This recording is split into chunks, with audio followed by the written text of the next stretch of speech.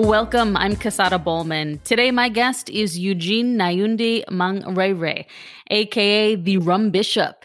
Eugene joins us from Kenya, where he has an organic farm and promotes the farm to glass craft cocktail movement, specifically raising awareness of rum that is produced in Africa. So I'll start by asking Eugene, have you eaten yet? Yes, I have eaten. I was actually not technically eating, I was drinking something. So because of the whole wellness platform, I've been having a Bacchus Queen tonic with lemon balm and kiwi fruit from the farm. So just think about it as a simple drink that is healthy and has lots of quinine, has lots of ginger, lemon, kiwi, and lemon balm. Something Sounds refreshing for sir. sounds delicious. Yes, it is delicious. And do you grow the lemon balm at your farm? Yes, the lemon balm grows at the farm. Perfect. Well, I think it's perfect. You mentioned, staying healthy. We'll talk about COVID. We'll jump right in. So here in the US, COVID cases are on the rise. Kenya, no different. Around the world, no different.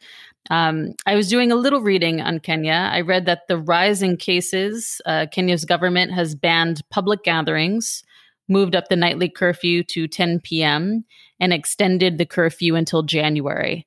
Eugene, I just want to hear how this is affecting restaurants and bars. Are they still open? Are many chefs and bartenders out of work?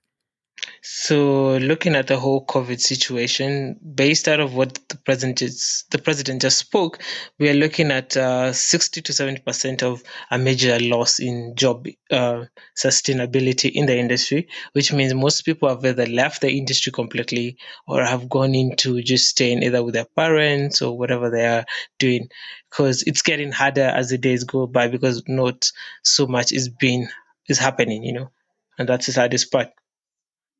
Wow. And we're going through the same thing here. In fact, here in New York, yesterday, they made it so that at 10 p.m., we have the same curfew. Every restaurant, we've got to close at 10 p.m., no matter what. In San Francisco, they've closed this week, all indoor dining. So we're all going through it. Um, as far as bars, here in New York, bars are still closed unless food is served there. And you have to serve food with any drink order. And that's the case in restaurants too. Many Yes. restaurants have permanently closed here. Now, we Americans, we complain about the lack of funding from the government to help during this crisis. But I'd like to compare our situation to Kenya. So, when restaurants and bars are forced to close to COVID in Kenya, do chefs and servers and bartenders receive money from the government? So if I look at the tourism industry, which is predominantly the second biggest export from Kenya, the government hasn't really focused on in terms of funding for the people within the industry, and also the fact that the organizations around the employment of people in the industry is not as active as it's supposed to be. So it has taken a lapse. So now we are having challenges in terms of how do we help these people. But what I can say from a point of brands that I've seen is that brands did try to actually go out there and just give like a small stipend of shopping for the different people in the industry. But then that is also not enough. That is not enough to say that we need, because I feel like we still need to do more.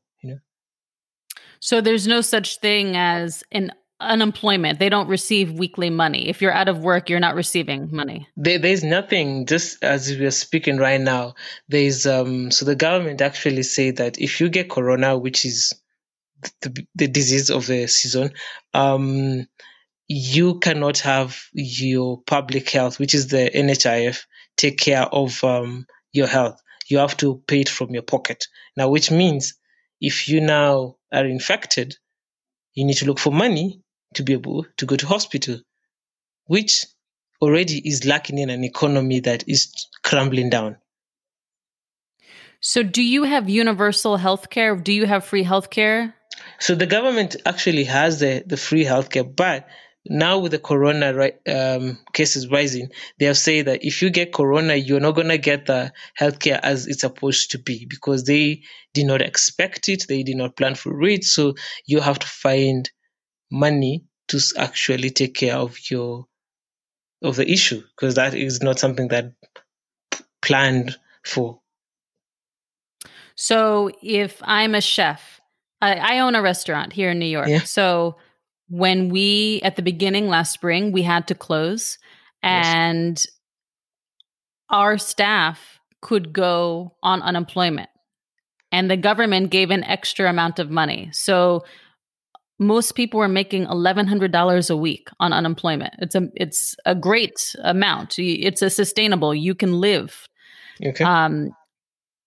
And what you're saying in Kenya, if I was in that position and I had to close my restaurant due to COVID, my staff would not receive money.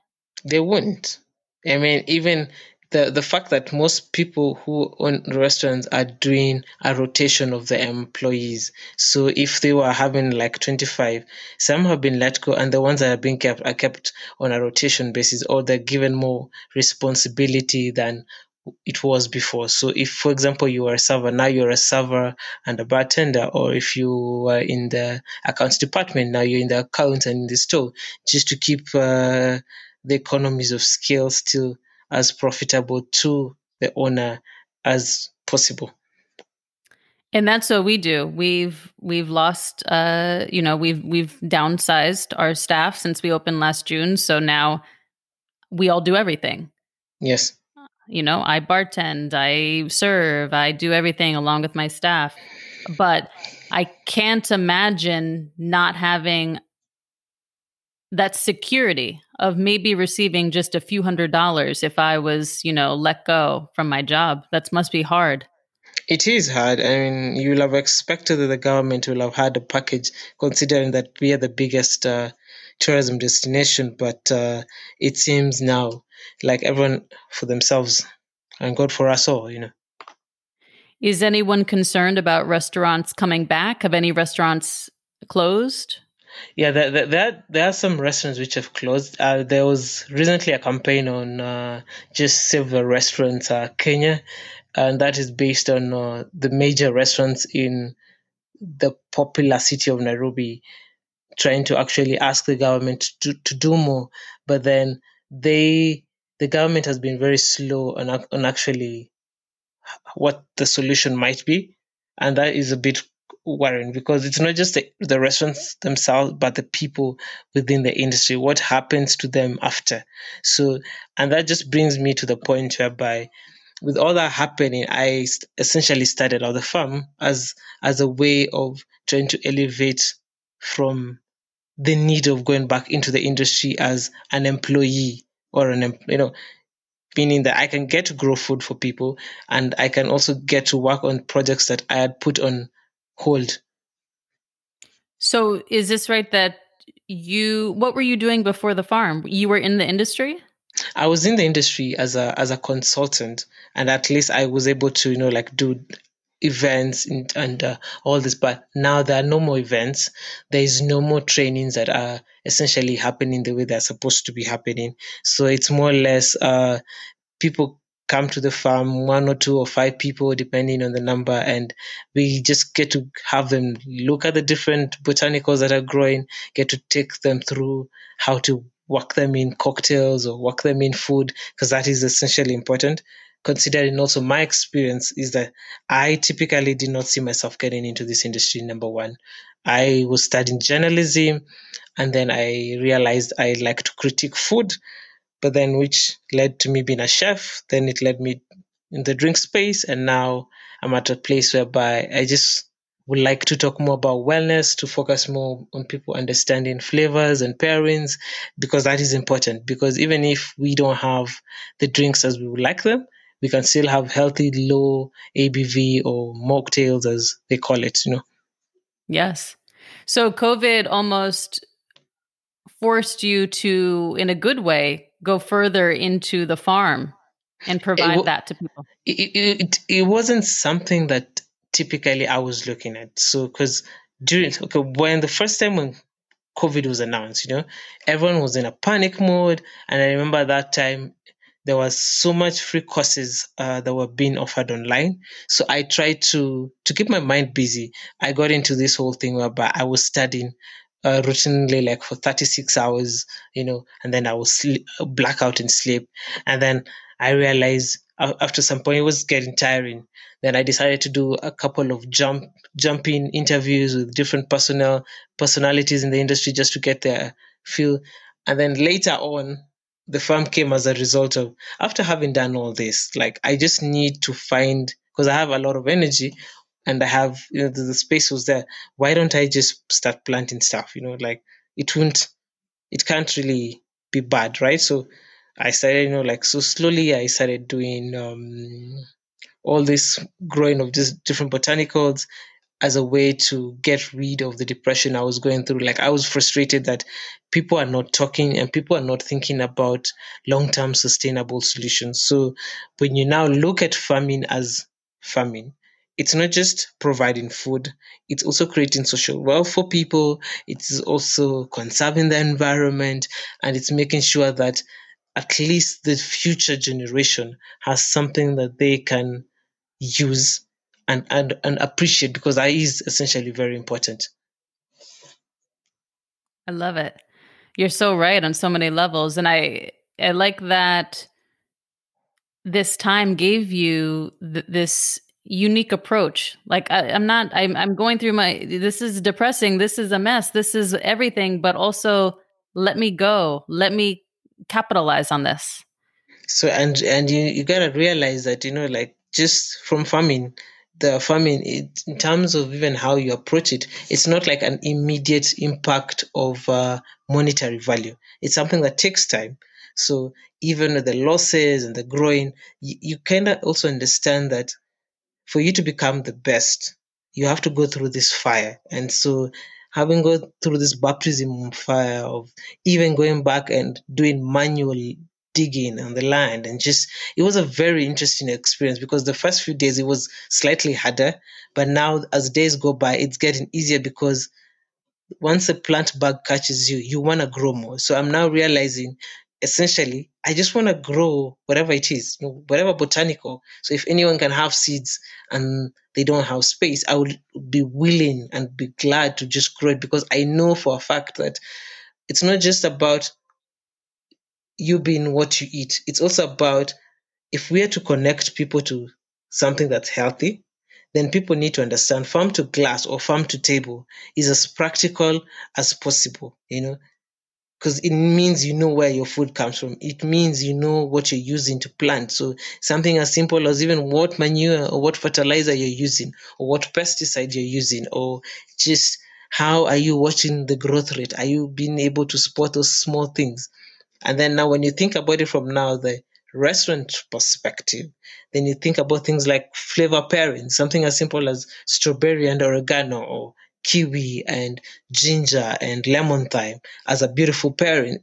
Those small nuggets has helped me understand. For me, I was always frustrated with the fact that people thought food is food, and food is not food.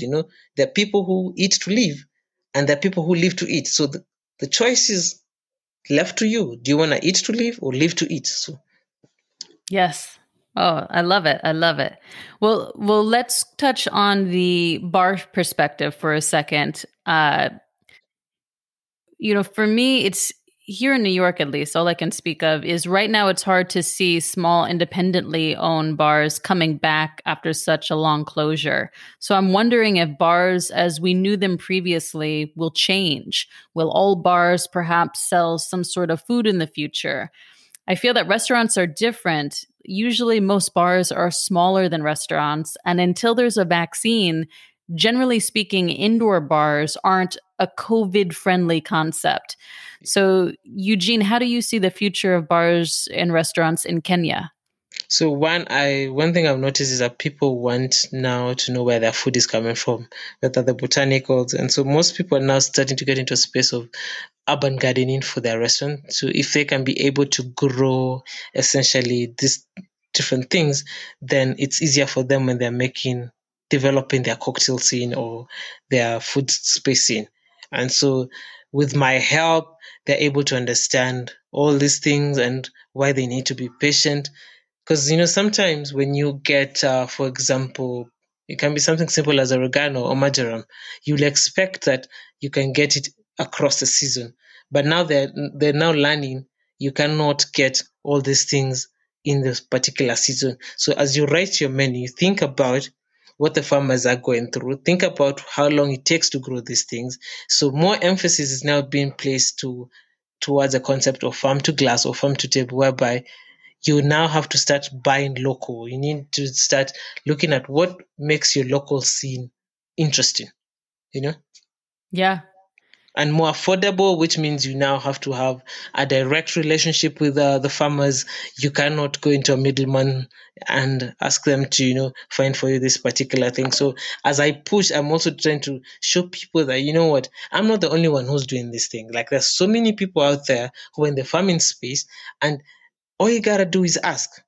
If you want, for example, oregano, all you gotta do is ask. I mean, it doesn't cost you to ask. If you're looking for example, artisan butter or specialty coffee, we'll help you get there, something that's organic, something that you can actually know where it comes from, so that when you now put the prices of your menu, people know it's not just supporting the local farmers or the local market. It's actually buying from people who understand where my mind is going. Yes. Well, let's stay with farming. At the beginning of COVID last spring, here in the US, farms were doing really well. One of the reasons is that people didn't want to enter grocery stores. They wanted to know where their food was coming from. They wanted the least amount of people touching their food. So many small local farms here were doing really well. They were selling out of all their produce and milk and meat. That changed as the months went on, and people are now more comfortable wearing masks and entering grocery stores. But generally speaking, how are farms doing in Kenya? How is your farm? Do you usually sell to restaurants and bars or at markets? How has COVID affected farms in Kenya? So for the large scale, now this is where it's actually very interesting. For the large scale farmers, they're making quite a huge amount of losses because they're not selling the way they are supposed to sell. Like, if you are selling probably like 10 kilos of onions, now you have a market that is saturated with the product, but people don't have the capital. So now you look at it from the other perspective of a small scale farmer. If you're a small scale farmer and you're focusing on specialty crops such as botanicals, then it gets interesting because then you're the only one who's in that space of offering something that most people don't have. So when I started out the project, for me, I wanted not to just offer the market what they already have, but I also wanted to offer something that they don't have, number one. And two, diversity means then you also have income across the calendar year, without having to stress out. And also it means that also for your land, it's changing. The nutrition value of its land is changing, which means you can get to grow different things across the entire 1 year. Very interesting. So bigger farmers, they're still following what they were doing for the last 5 years, and they're taking a loss, where smaller farmers are doing better. Yeah, they are doing better because then they are able to focus on just relatively the community that's around them. So, for example, just to give you an example, I was growing bok choy, which is like typically Chinese spinach, and it's sold out within the community. So every week I got into this habit whereby they will come, they will buy, and then also like give off, some to charity, because then again it was too much. Because then again, if you grow veggies, sometimes it becomes too much. So, and you need to find a way to just let them go. For me, that was the best way to do it. Interesting.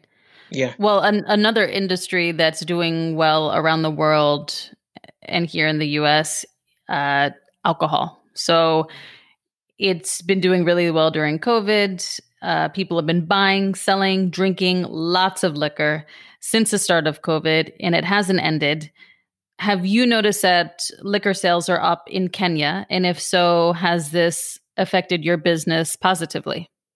It has been up, but then the mere fact is the restaurants are not selling, right? They're not selling as much. So people are buying it from stores. But then that is affecting business for me. I will have to say I have lost so much because I depended mostly on the experience part of the side of hospitality, whereby you create an event where people come and experience a certain exposure. But now with that being not the case, it's getting harder. And where do you see it? When do you see that business coming back and recovering? I mean, honestly, I can't tell you that I have like date in mind.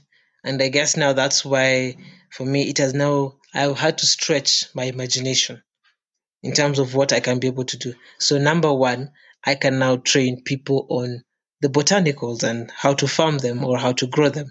Number two, I can train people on flavor pairings. Number three, I can train them on how to do stuff like how to make an oxymel, how to make a herbal infused vinegar, oils, bitters, and stuff like that. Because then again, with time on my hands, I've been experimenting a lot on all these things. So typically, like even when you come and see me at the farm, I will introduce you to like craft soda, which is just simple as sparkling water and honey that's infused with all these botanicals, with lemon juice, and this is something that gets people talking and also getting them in the right mood or space of wellness and mindfulness.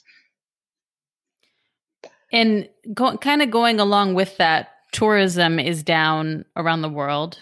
Over the summer and fall here in New York, people were still traveling. That's part of the reason that our restaurant could still do okay for a Yeah. pandemic.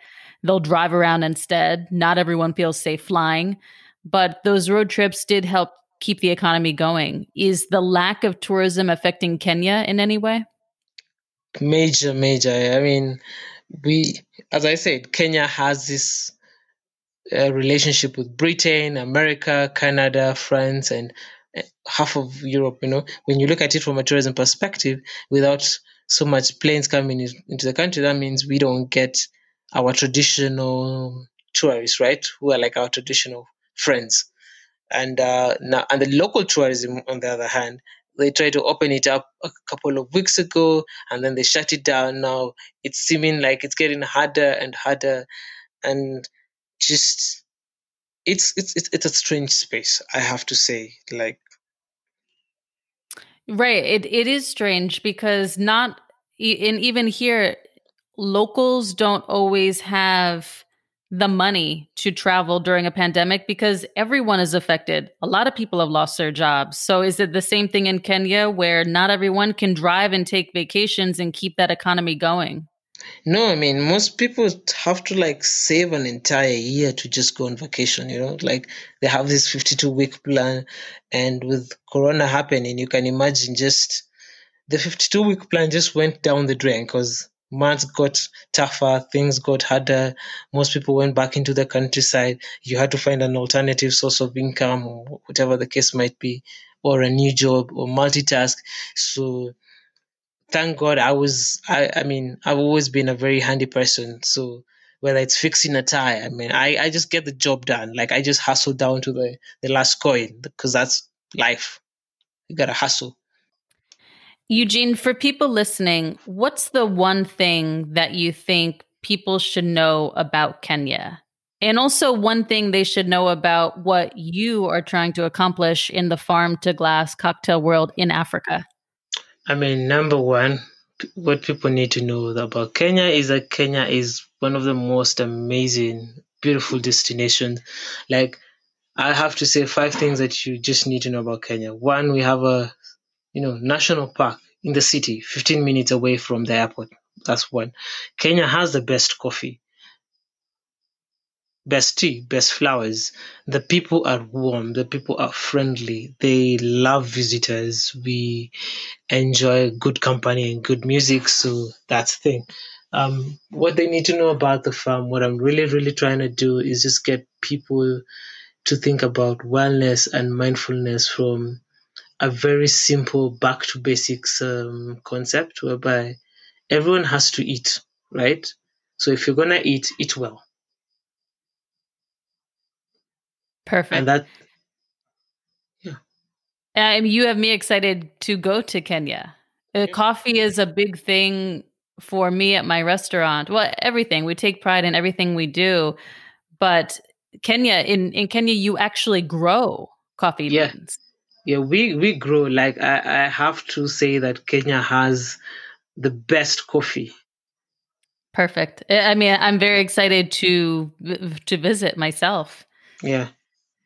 So, Eugene, thank you so much for educating us about Kenya and all that you are doing there. I like to end each podcast asking if there's any takeaway that you'd like to leave with listeners. So, the hope is to positively influence the listeners' lives. So, this could be something that we just discussed, a pro tip, general life advice that you live by, your favorite TV show, a book we should know about, a place we should visit, a food we should eat, anything that you can think of that would make a positive difference in the listeners' lives. One, I think people should visit Kenya or any African country precisely because we appreciate the simple things once again, and to always remember that you're what you eat. Those are excellent words to live by. Yeah. Well, thank you for listening. And if you haven't already, subscribe to Have You Eaten Yet, wherever you get your podcasts. Eugene, how can people follow you? So people can follow me on Bishop Botany Farm, where I get to talk to guys about everything that we've spoken about, and they get to see and learn and see the differences. Because just as we close, one of the key things that I notice is that people talk about stuff theory, but then when you meet them and they see stuff practically, it changes their concept. So that's the thing. So like if we're talking about fresh bay leaf, if someone has never seen a bay leaf tree, they can actually get to see how the bay leaf is. You experience it from the farm. Perfect. And so, should they follow you on Instagram or is there a website? What's the best way? So the best way is Bishop Botany Farm on IG, but we are still working on a website. Perfect. Yes. And we will link to you as well. Thank you so much, everyone, for listening. Thank you, Eugene. You're welcome. Thank you so much.